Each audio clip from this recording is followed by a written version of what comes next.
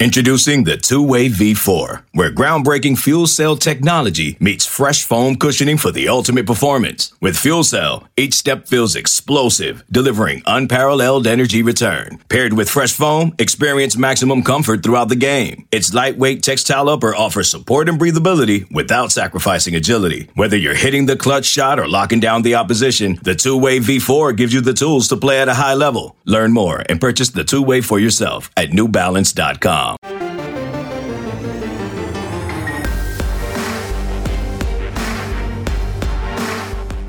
You've discovered your link to GoPowerCat.com's PowerCat podcast. Now, here's your host, GoPowerCat.com publisher, Tim Fitzgerald. Welcome to another edition of the PowerCat Questions podcast, brought to you by Fridge Wholesale Liquor. I am Tim Fitzgerald, joined by Zach Carlson and Ryan Gilbert as we do this every week. Zach's rattling around in the background. I think he was putting down a beer can. I don't know, but I hope that beer can was purchased at the Fridge Wholesale Liquor. I can say that.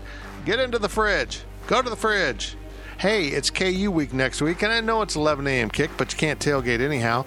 But here is my suggestion. Go to the fridge, get a 12-pack, and chug it in the parking lot car before you go inside. That is why I am a life coach. Did you say no, Please Zach? please drink responsibly. That's not responsible. Well, I'm not asking them to be in motion with the car. Put the car in park and chug. That's like one of my life mottos. Don't drink and drive. Pull over and chug. Man, every beer commercial after says please drink responsibly, and I think I don't know why they have to say that. Why does the government make them say that? Does the government make them say that? Or do they just feel socially responsible that they got to say, please drink responsibly? I feel like that's probably a legal thing that I feel like we should also follow too. I feel like Southpaw might weigh in on that. Man, I miss the old days of commercials. So somehow Billy Martin, the former Yankees manager, has been mentioned on Twitter a lot lately. And it got me thinking about those great Miller Lite commercials back in the day, less filling, more taste, and they'd have arguments. Yeah. And one of them was they had two sides in a tug of war and a bunch of chicks in bikini tops.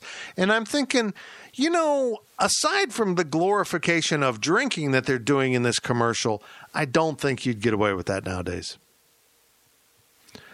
I just don't know. But it obviously worked. It's stuck in my mind for the last 40 years or maybe longer. Gills, you don't remember that ad at all, do you? No, sir. One of the great ad campaigns of all time. Great taste, less filling. I think that was it. I don't know. This is the GoPowerCat.com PowerCat podcast. Hey, Sources podcast is up, and we pushed this one back this week just to kind of have a little Friday fun day stuff. It's like the overtime with no overtime. So, yeah. And no bells and whistles. It's just going to be us answering questions like any other questions podcast, but it's on a different day of the week. And here we go. Oh, our segment sponsors are Tanners and the High-Low. And we love them, and we adore them, and we miss them. Gills, ask some questions from Wabash Station. Real quick before we get into the questions from our score predictions God's thread. Sakes. I give him one job, and then he goes, no, boss, I'm not going to do it. I'm going to do my thing. Screw you. This is my podcast. I'm in charge here. Claws out, balls out was within 6 points of the Texas Tech game on the score predictions thread, so shout out to you. And then Cameron 45 Koger and KM Wildcat were both within 3 points of the TCU game. So here's a huge shout out to you guys. I'm sorry. I got you guys in here. Fitz is mad at me, but you guys are more important than him, right? That's the truth, especially if your name is Claws Out, Balls Out. I mean, I'm gonna respect you quite a bit. Okay, you ready to ask questions from Wabash Station? Yes, this is it. We are ready. Do it. And nice First backlighting. question. You know how I like some good, strong backlighting? And you've got it. It's really good. Yeah. I wish they could see it. First question is from KSU number 1. Where does a TCU victory now place your ceiling and floor with this team? I took this question. It was my buddy Jake LeBon on 580 on Wednesday. But it was framed like this. With Skylar out and Howard in, how does that change your perception of what K-State's ceiling is? And I don't really think there is one. If there is a change in it, I think this team has a couple losses in it for sure. I just feel that way. But if they do go 7-2 in the Big 12, that probably will get them in the title game. I don't know. I mean, can Oklahoma State, Iowa State, and Kansas State all keep this up? Can they turn this into the one-loss round robin, losing to everyone? I'm not sure, but it's kind of fun having these state schools winning. I feel like K-State's best games are ahead of them, and yet I feel like a couple losses are also ahead of them because they have had it easy in the schedule as we look at it now. They do have Kansas and West Virginia coming up. Kansas will be a win. That's my bold and daring prediction. Kansas State will beat Kansas next weekend at Bill Snyder Family Stadium. Write it down.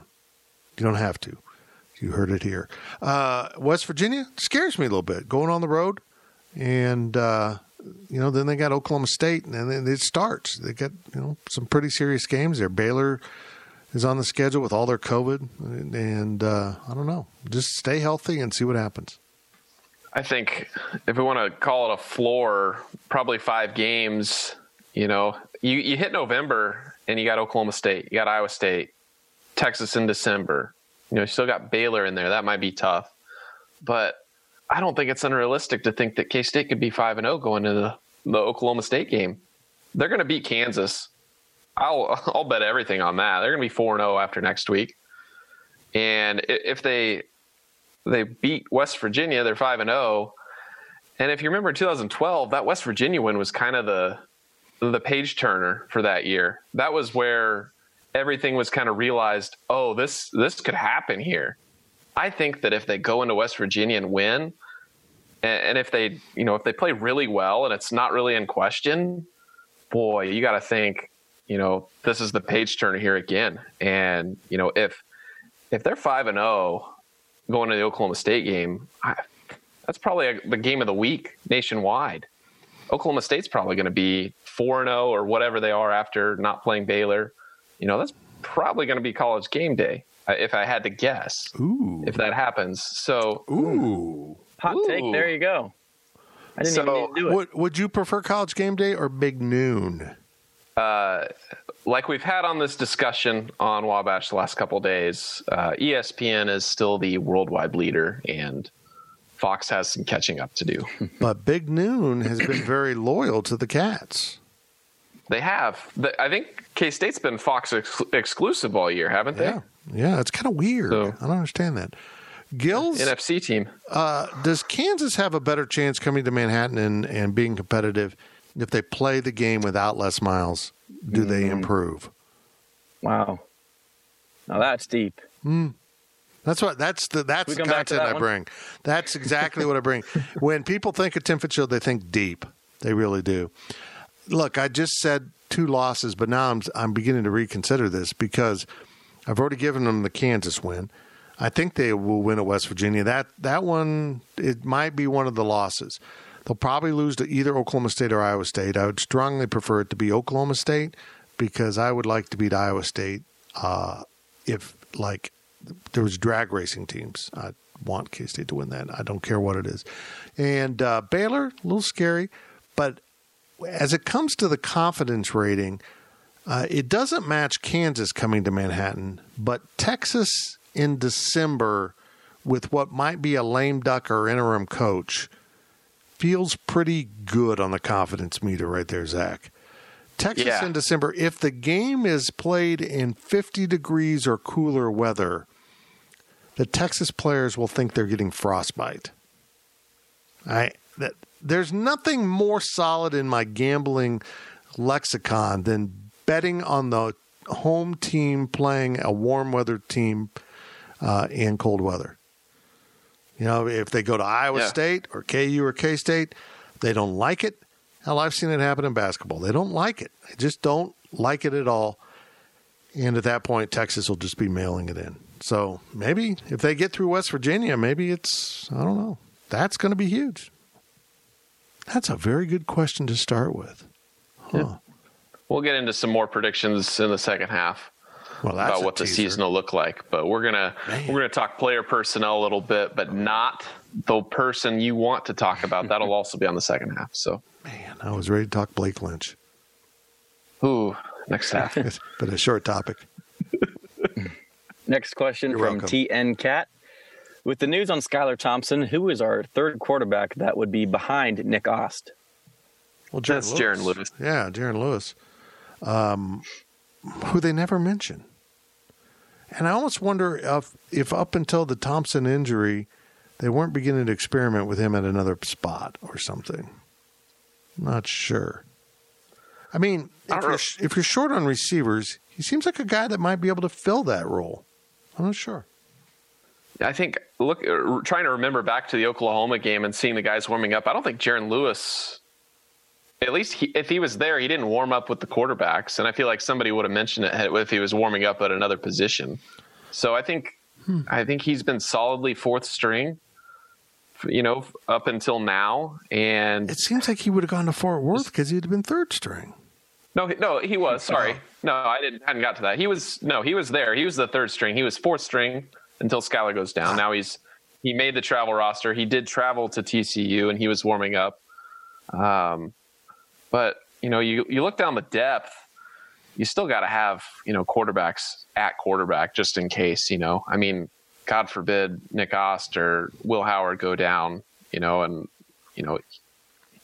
just moves up. So somebody has to play quarterback at that point, and you still need a guy. But if that happens, I'm interested. If that happens, I want Ryan Gilbert to play so someone else can evaluate his quarterback play. I'm down. I'm down.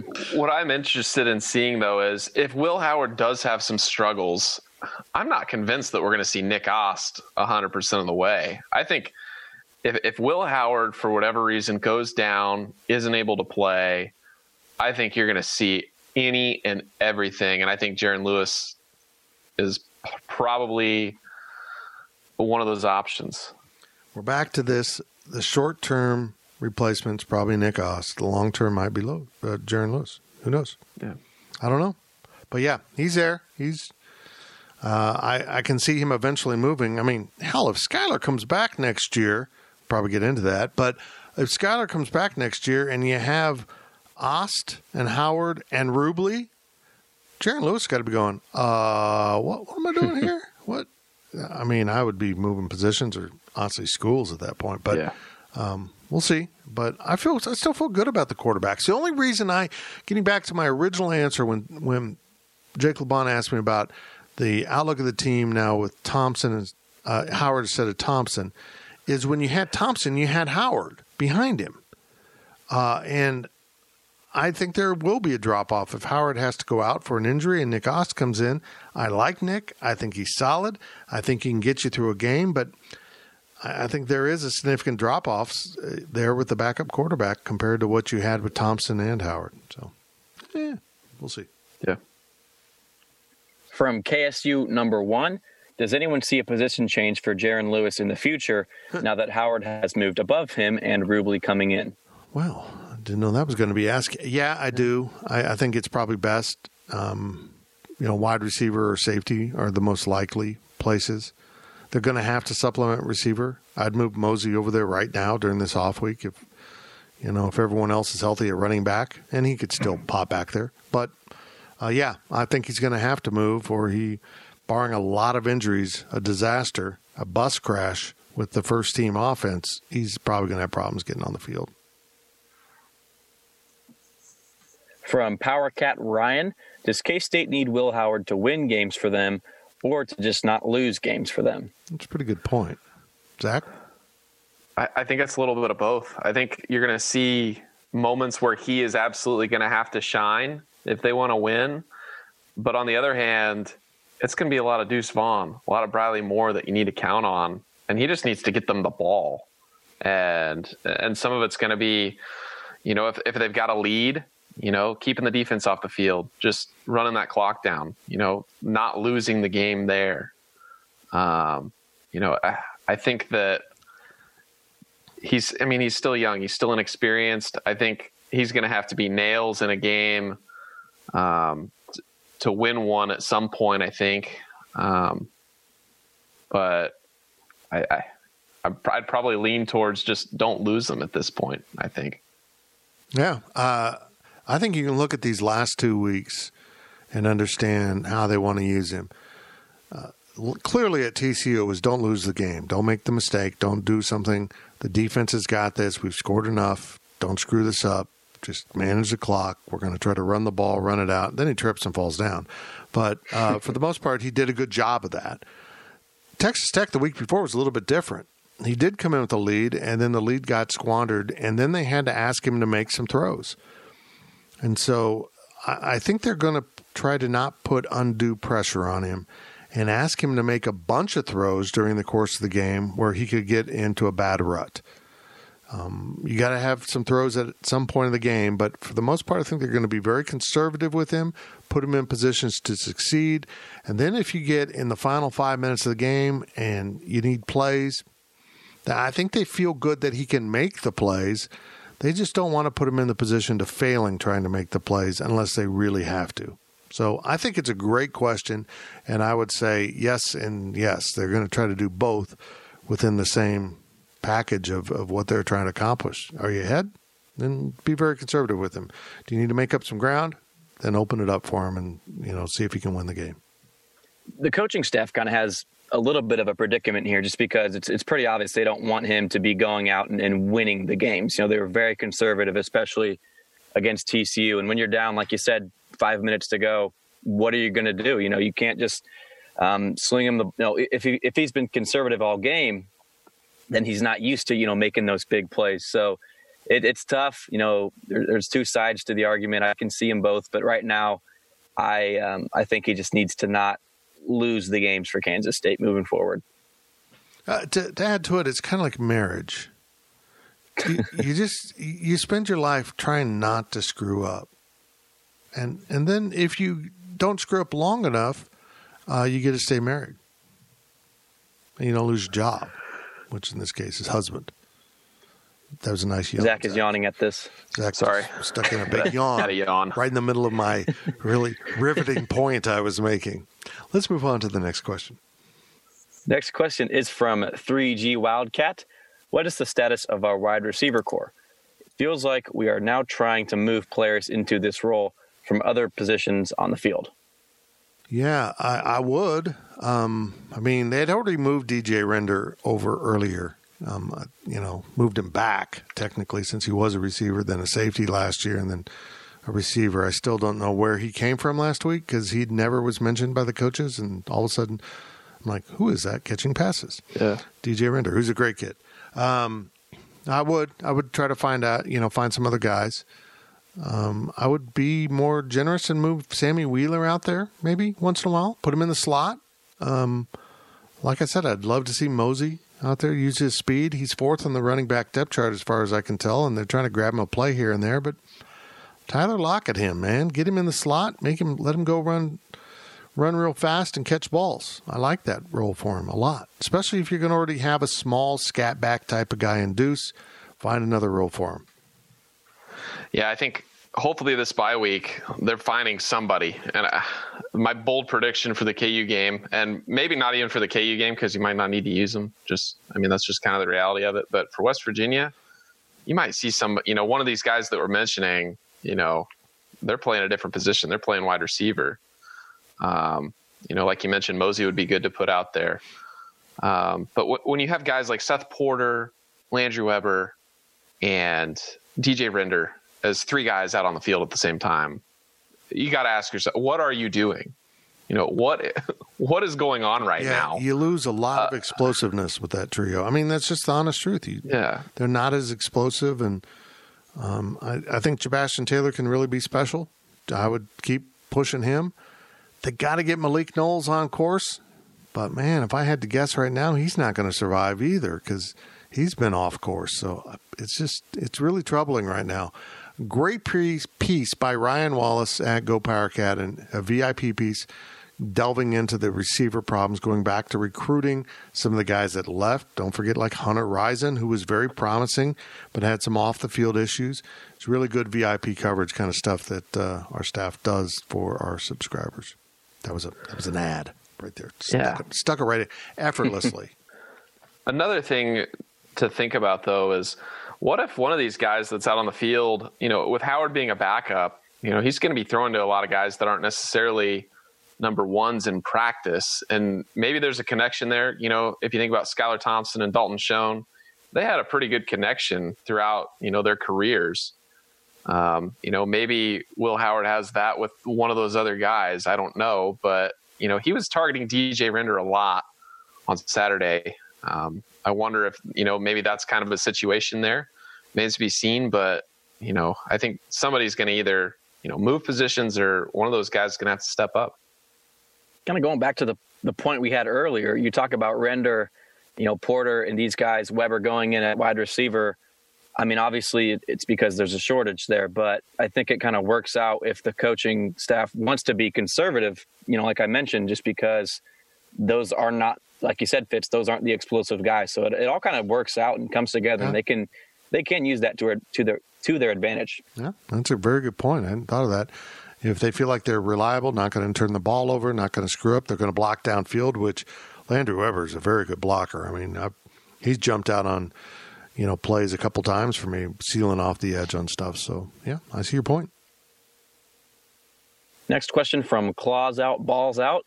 Is it too early to evaluate Jason Ray? We seem to have regressed.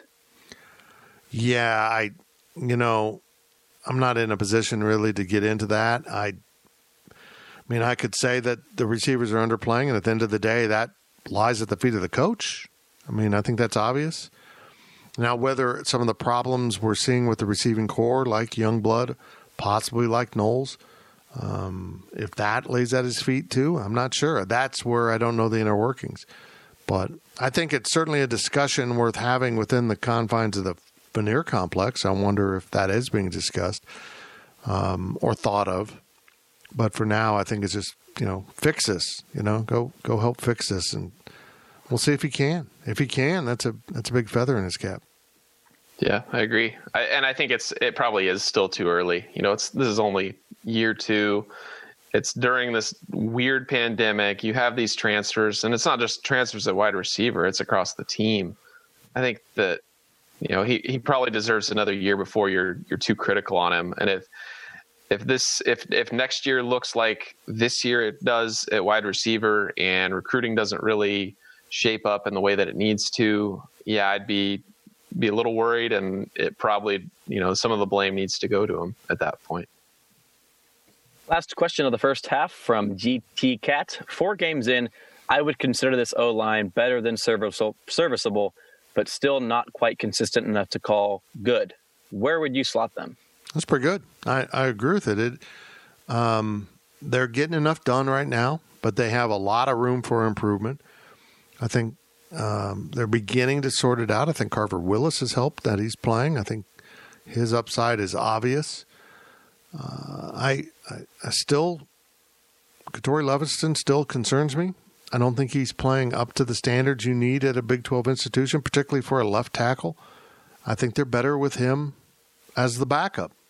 I just do. I don't like criticizing players harshly, but I don't think he's been good. I think he's missed a lot of blocks. He doesn't finish blocks, and he's put his quarterbacks in peril at times this year. I do have to compliment Connor Riley. They've come a long ways under his tutelage. That first game was awful. But that was almost, in hindsight now, expected with no spring drills and very little summer stuff. Hard to build an offensive line from scratch if you can't scratch. They just haven't ever had a chance to get together and practice. We're seeing improvement, and maybe this week with having another off week, they can get some more cohesiveness into that unit, and then probably have some success against a very sketchy Kansas defense running the ball, and then maybe build a head of steam into the finish. We'll see, but they got to settle on 5 guys. They got to get Cooper Beebe back. Whether or not he's going to be starting on the line or as a backup if that's a backup, then suddenly you've got some depth there because he can play guards or tackles, and I think it really helps you. Yeah, I agree with everything you say there, Fitz. Yeah. I think, I wouldn't call them better than serviceable. I'd call them serviceable. But I think the next, you get the bye week, you get Kansas, which is an easy game. As much as I don't like saying it, K-State's going to win that game probably pretty handily. And it's a good opportunity for K-State to get some experience. And if they get out to a decent lead, you can put in some of those backups, hopefully, find some experience for these guys going into the rest of the season. I think it's just the way that there was no spring ball. They had limited time to get a brand new offensive line together. I think we're just going to see a steady incline, even if, they don't have, great improvement week to week. I still think they're going to improve and learn about themselves to get to a point by the end of the season where, they're going to be considered good and more than serviceable. Back to my descriptions of what it's like to be married, I like to think of myself as a better than serviceable husband. I took the trash down this morning to the curb. It's there. It got picked up. And I think that's like blocking on a touchdown run. That's just me. I don't know. I hold myself to a mediocre standard. That's it for the first half of the Power Cat Questions podcast. We'll be back on the other side. And I am told we're going to talk about, well, you know who we're going to talk about. Surely, you know who we're going to talk about, right? Well, if you don't, you got to come back. The Power Cat Podcast will be right back.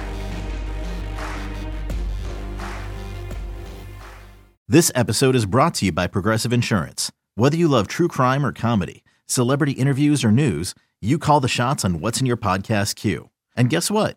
Now you can call them on your auto insurance too with the Name Your Price tool from Progressive.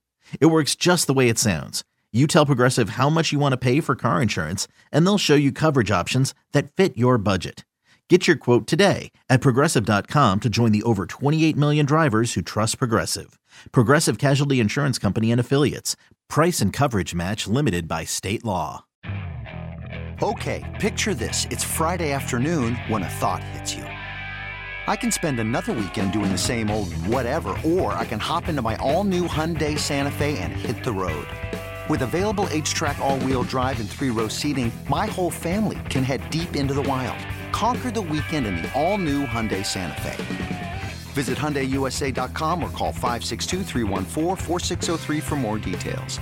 Hyundai, there's joy in every journey.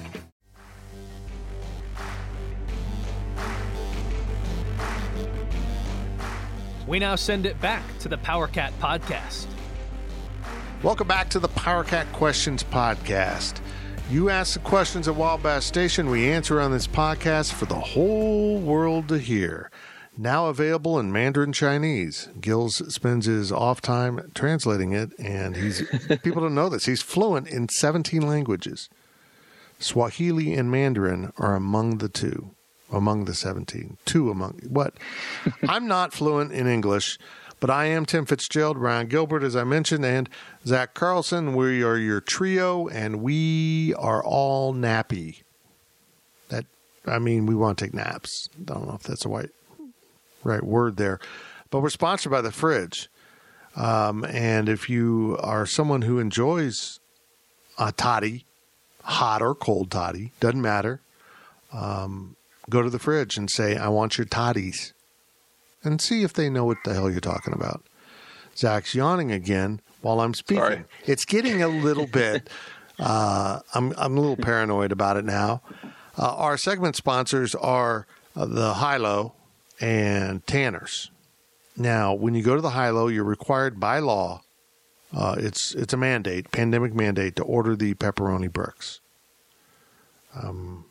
With a mask off. You can eat them with the mask off. When you go to Tanner's, you're required by law to say hello to Charlie and order whatever Charlie says you're supposed to order. Good luck with that. Let's get on to the questions. Wabash Station now.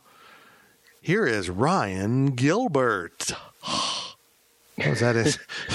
Was the breath at the end too much? That was good. Okay. I got goosebumps just thinking about that. That's great. From first, I already messed it up. You're so good. Fired. You're so good at this. Of the second half from Wildcat Pilot 88. You put too much pressure on me. How much of Josh Youngblood's leaving was due to jealousy over Deuce Vaughn stealing the spotlight? I don't think so. I don't. I just think you can chalk this one up to the pandemic.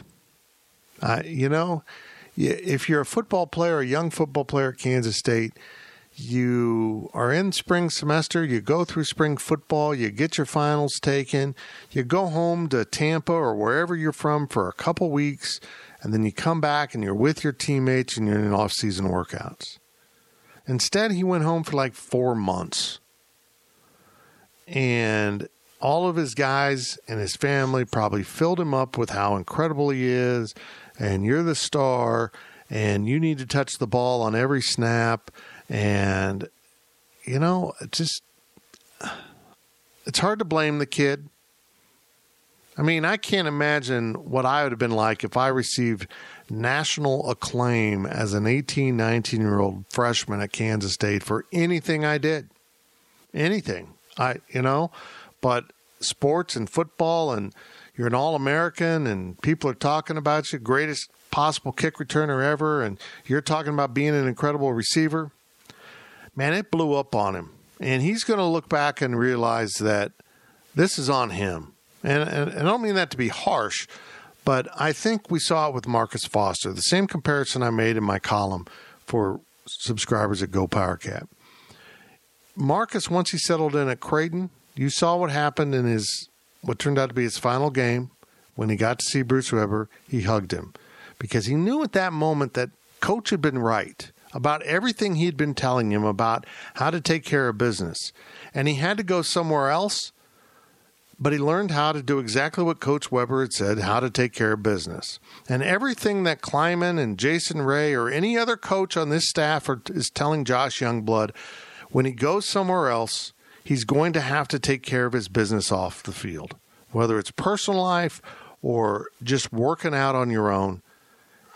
Nothing is handed to you. Nothing. The greatest players also work the hardest. And if you think you're good enough to just kind of cruise, I got news for you, man. You're not. You're not. And that's what happened here. He just kind of cruised and expected things to just be given to him. If you can't run a route and you don't know the playbook well enough, how the hell are you going to be the star receiver? So I wish him well. I think he'll do extremely well once he finds a new place and they communicate exactly what he needs to hear, that you got to take care of your stuff. You got to set an example. If you want to be the best player on the team, you also have to set an example. I told a buddy this kind of wandering off track, but I admire Chris Kleiman for taking what is one of his better players and saying, we can't have you around anymore. You're done. Now, I think he was kicked off and he put his name in the portal, but it doesn't really matter if he's kicked off or he quit. He wasn't going to be around. And I think for a coach, that's a decision that I think comes with experience. And I don't know if he faced it at North Dakota State or what, but sometimes getting rid of a good part makes everything better. And I sense a guy like Tom Herman puts up with guys like that, lets them hang around the locker room, because he can't get over the fact that this guy can make a play that can help me win a game, that can maybe give me a Big 12 championship, maybe get me to a bowl, maybe a national championship. If I get enough of these guys, I can win. And you know what? That's the wrong answer. Go down there with the national championship. Yeah, that's the wrong answer. You're not going to win anything with guys that aren't participating in the team atmosphere. Guys that are that good but don't want to set an example and want to do things the wrong way, you got to get them out, man. You got to get them out. It's poison in the system. And I like Josh a lot. He was great to talk to as a freshman.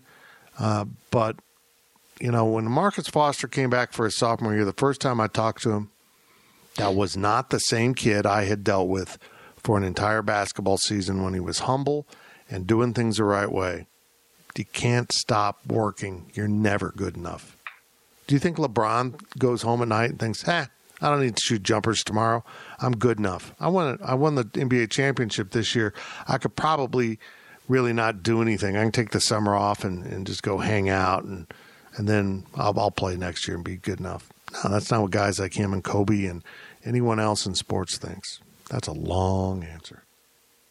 See, to add to your point, and I agree with everything you say, Fitz, but I can't help but wonder how much of his injury over the summer and his surgery and the recovery from that, how much that also plays into this a little bit, because trying to recover from something, in an off season where you're not really training like you normally would is probably as tough. I know he's been healthy to play this year. And he's been suited up. He has played, I still wonder and have this doubt in my mind that was he really truly back to where he was? And how much work would he have to do now to get back to what he was? I feel like there's kind of a gap there that, it might've affected his focus there, that, he needed to do a lot more work, but was he willing to put it in to get back out on the field? Yeah. And that's kind of what I think as far as what happened for him. Yeah, that's another layer. You mentioned that. He wasn't home for 4 months. He was here because he lived with the damn Klymans. They got a waiver from the NCAA to let him live there because he needed to recoup from this, surgery on his shins. He was in a wheelchair. They brought him into his house, for 3 weeks? Fed him? He fed them. Yeah, that's what I mean. I'm like, what? When Coach Kleiman came to him and said, Josh, we need you to do more. We need to, we need that. How do you turn away from a man who just did this for you? Yeah. It bugs me. It bugs me, but ego is a scary thing, and, I hope he gets it in check. Next question from I Like Pickles Cat. Does Youngblood transferring improve the attitude and focus of the receiver room in general? Was he a bad apple souring the whole patch? Ooh, I like that. I like the Sour Patch reference. Hey, I'm not sure. I'm not sure if he was the problem in that room or just the problem in his own head.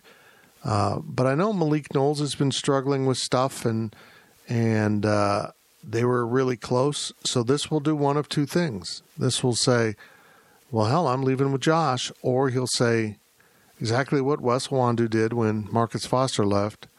I'm not doing that. I've got a chance here to be pretty good. So this is a big week. We might see some more guys gone next week if they don't make it through this weekend, because they're working this weekend. Kleiman said that. This is not a normal off week. They're practicing Friday, Saturday. He wants them. Most of these COVID outbreaks are coming after off weeks when guys let their guard down. So he's trying to keep them busy all week.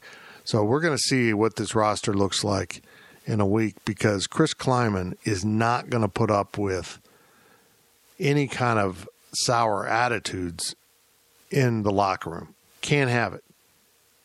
He's made it very clear. He doesn't want it. You're either in or you're out, and nobody's bigger than the program, and I love that.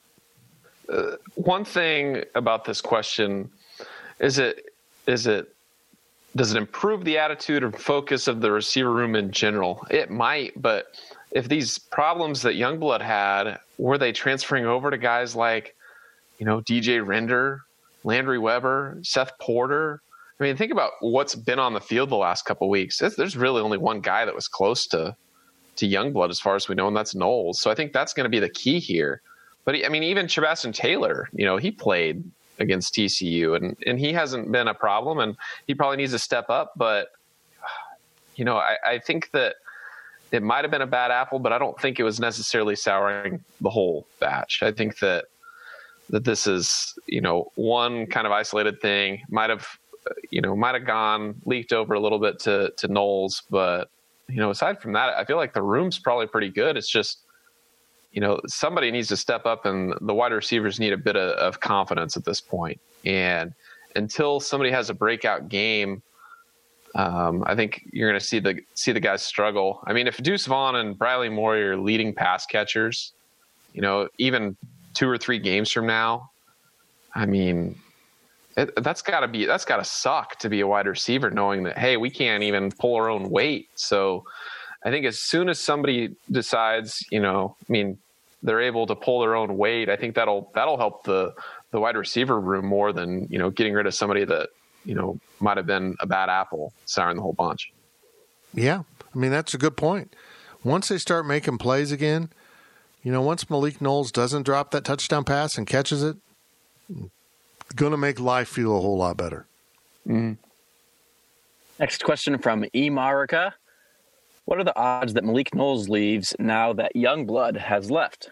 What does this mean for recruiting? 50-50, and if I'm a receiving recruit, I want to come to Kansas State because there is playing time awaiting. Yeah. And I think they're going to be fine. I think they're going to be fine over the long term. One of the things I like about this coaching staff is we at Kansas State, if you're a fan, a journalist, or in administration, have been trained for years that when you need immediate help, you go to the junior college ranks. And we still do that. Is there any JUCO receivers? They need to go get JUCO receiver. What we're seeing from the staff is they will carve out a role for a true freshman and play him. And now with the 4-game rule in a normal season, you can play him 4 games and get something out of them. So I think the freshmen next year coming in at receiver are going to have a real opportunity to play a lot. Whether Malik Knowles decides this is the place for him or not, there's going to be some playing time available.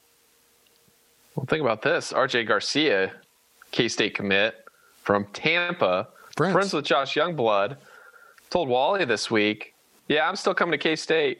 I'm friends with Josh, and he's doing what's best for him, but K-State's best for me. I think that RJ Garcia sees it. It's loud and clear for him. There is playing time available in the wide receiver room at K-State. And I think that, if recruits are paying attention and the guys that are still on the board, man, it could be interesting, the next few weeks recruiting wise, seeing, getting up until that early signing day. You might see some guys emerge, and that might be the next commit. I wouldn't be surprised. I don't have any names, but, I think it's a position that I think could be hit pretty hard here, provided they, they go out and do the work there and get the name out saying, hey, that you could play. Next question from Power Cat Ryan. What will K-State's record be for the next 3-game stretch? Let's see. You've got Kansas, West Virginia, and Oklahoma State. Is that right? It's West Virginia, Kansas, West Virginia, Oklahoma State. Yep. See how smart I am once in a while? Just once in a while, I show a glimmer of hope. Every once in a while. I think Oklahoma State's better than Kansas State, but I like that the game's in Manhattan. I wish there was a crowd there, but I think 2-1. I don't know. West Virginia scares me. And between that and Oklahoma State, I think they're going to trip up over on one of those two. Yeah. I think 2-1's the safe answer here. KU in the bag. If they go to West Virginia, I feel like they're more likely to be 3-0 than 2-1. I think if they go to West Virginia, they win. They're 2-0. They have that momentum. It's a home game against, the other league leader. Man, I don't think K-State's going to be 2-1. I think they're going to be 1-2. A loss at West Virginia, and then they're just kind of shaking up a little bit. They lose to Oklahoma State. Either 1-2 or they're 3-0. But I think 2-1's the safe answer there. I think it's easy to look at West Virginia and Oklahoma State and just say, 1-1, they're probably going to split them. But man, I think that if they beat West Virginia, I think the momentum's there, and I'd probably pick Oklahoma State or pick K-State to beat OSU. I feel you, Zach. If you get that win in Morgantown, you've definitely got some momentum going.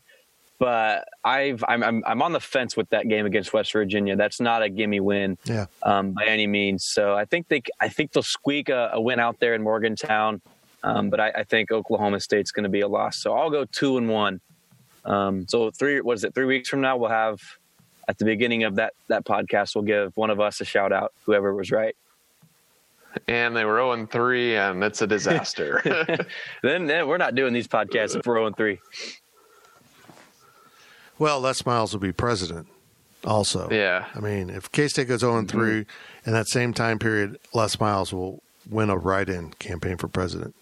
Do you think he's doing cameos during his quarantine? Should be. He should be doing Dr. Pepper commercials. If I buy a cameo, can I expense it, Fitz? Sure. Okay. Sure. I'll expense a Les Miles cameo if he does it. It doesn't look like he's posted for a while, so we'll see if he's still. Oh, you're doing talking about the cameos. actual website cameo. Yeah, it's expensive. Yeah, I can't pay for that. So, do you think I should do cameo? Like, for $1.25, I'll do your phone message as Robert Lipson. I don't think anybody. I'll pay for it. I'll pay for it. Do you think I should get, what is it called? I think it's one of the Twitter accounts I follow keeps running ads for these damn things. But basically it's the porn site. Yeah, I could do that. Like, pay me $1 a month and I'll send you topless photos of myself. That'll work. Oh, OnlyFans, yeah. OnlyFans. Is it like because we're guys, or is that the Twitter account I follow that keeps spamming with accounts from there? It's like, yeah, man, get this off my timeline. I'm a good Christian fella. The dogs didn't believe that at all. The dog, he had got his OnlyFans subscription. Next question is from Contra Cat. With common opponents of Kansas, Oklahoma State, and Texas and West Virginia remaining, what record do you predict K-State and Iowa State to put up for those 4 games? God, these are tough. I think K-State's going to lose a couple games, but I don't think they're going to lose to Iowa State. So, yeah, there's 2 losses in there. Boom. I think K-State and Iowa State are going to beat West Virginia and KU. And then I think Oklahoma State, I think it's going to be 1-1. I think K-State and Iowa State are going to split against Oklahoma State. So 1-1 there. And then Texas, I feel like Texas is going to go 1-1. So it's probably. I keep predicting 2 losses, but I never predict they're going to lose to anyone. Right. I'd probably say both teams are going to go 3-1. I think that between Oklahoma State and Texas, I think K-State will beat one of them and Iowa State will beat the other one. And they'll both beat West Virginia and KU. So 3-1 each. And then it'll come down to K-State and Iowa State playing each other. It's going to be a crazy tiebreaker. And that Baylor game is probably going to have to get played at the end of the year by Oklahoma State. Oh, absolutely have to get played. Unless they're 8-0. Unless they're 8-0. Hey, I mean, you know what? If I'm Kansas State, I want them still to have to play the game. I don't know. I just think that's kind of cheap. We've all put ourselves in peril 10 times, and you're only going to do it 9 times.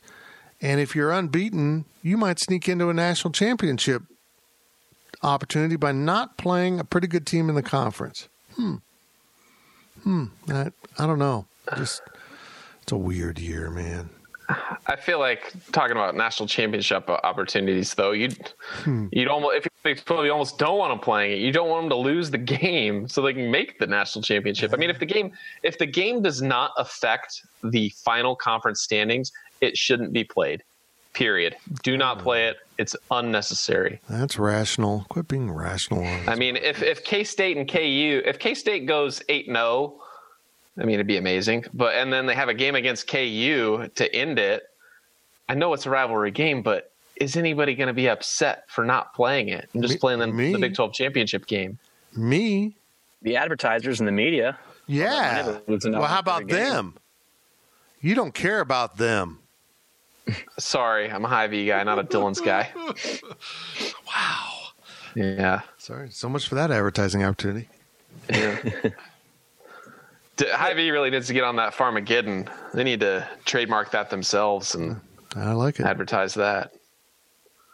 I think with the 4 common opponents, Oklahoma State's the one that's really tough to get a read on right now. I mean, we haven't really gotten to see who that team really can be because they haven't had Spencer Sanders at quarterback. So I don't know really any sort of prediction on that team, but I think KU Pardon me, K-State, definitely not KU. I think K-State and Iowa State are going to get wins over Texas. Both of them are. That's just my take. I think Texas is done. I think it's only going to get worse. They're going to start piling up losses, and that's typically what happens at Texas. Those guys, those 5 stars, are not getting their way, and they're going to chuck it in here pretty soon.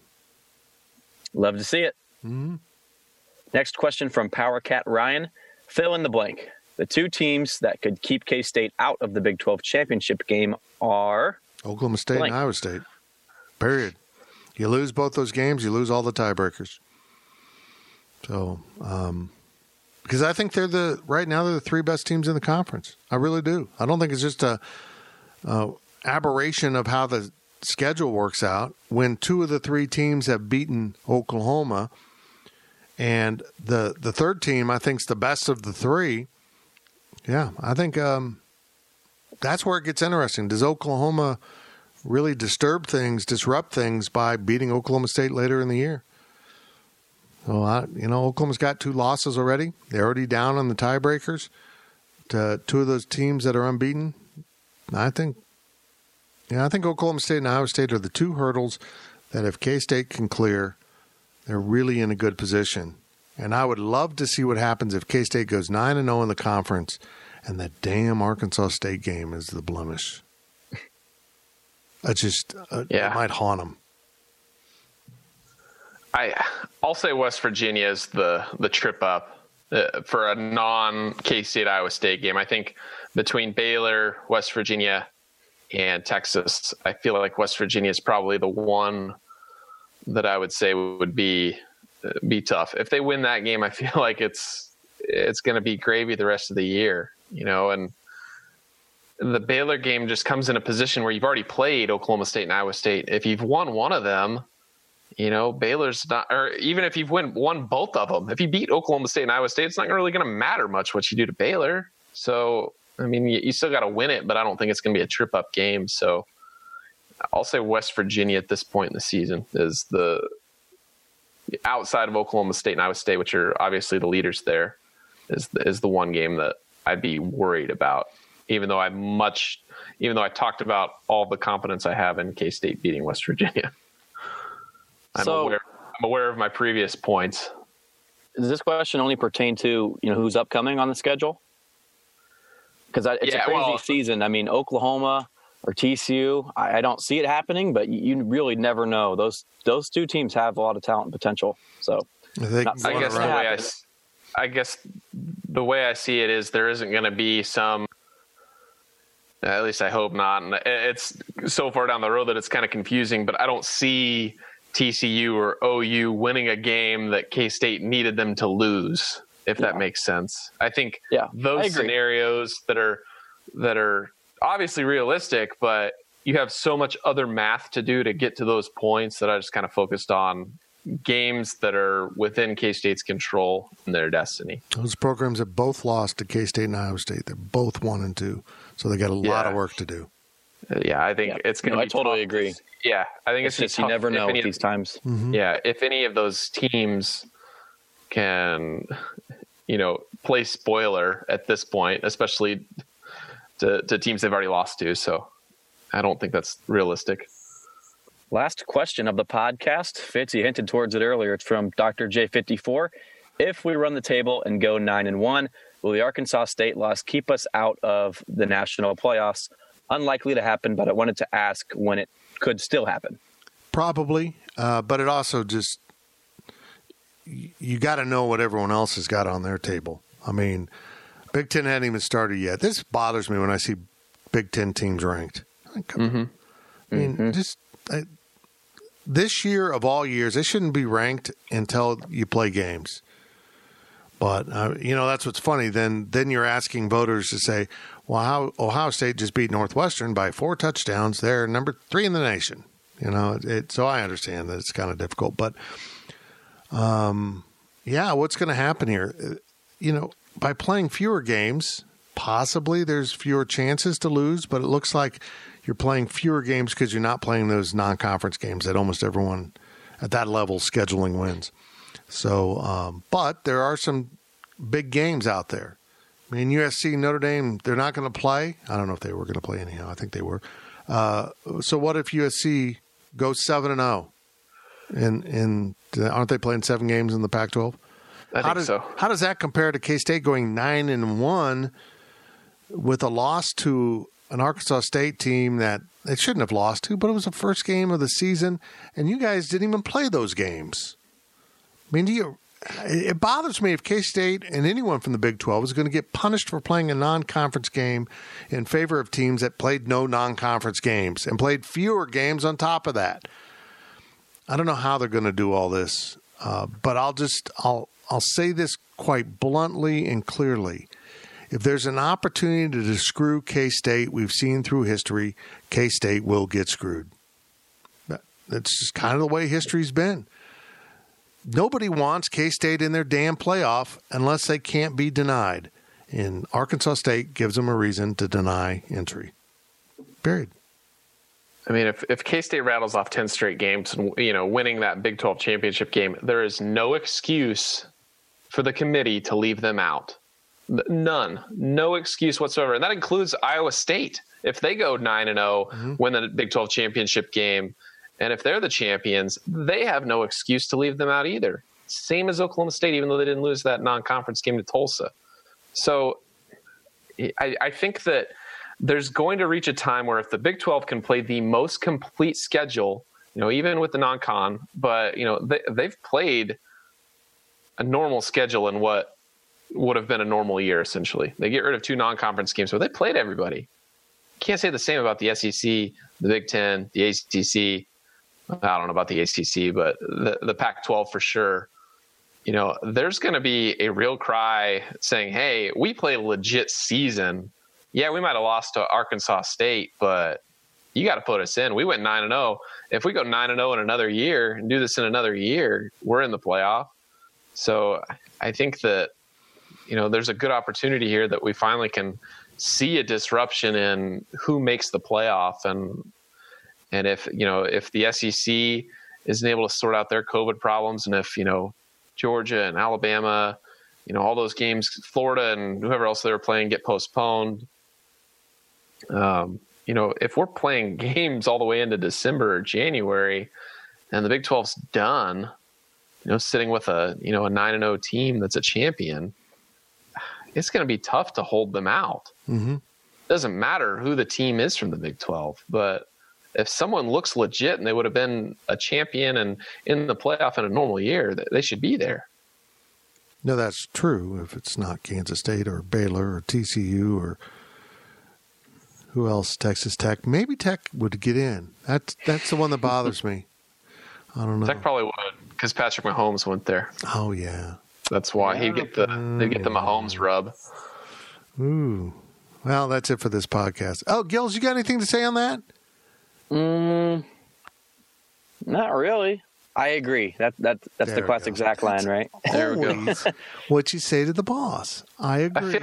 I feel like that's a Fitz line. It's a yeah. It's not me. Yeah. When I lean into the mic and quite thoughtfully say, yes. That's it. Yes. Is this podcast over? Throw in the towel. It is. That's all we got. We'll talk to you next week.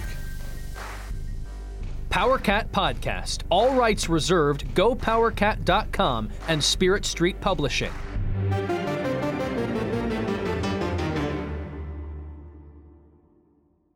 What if I told you imaginary friends are real? This is just so exciting.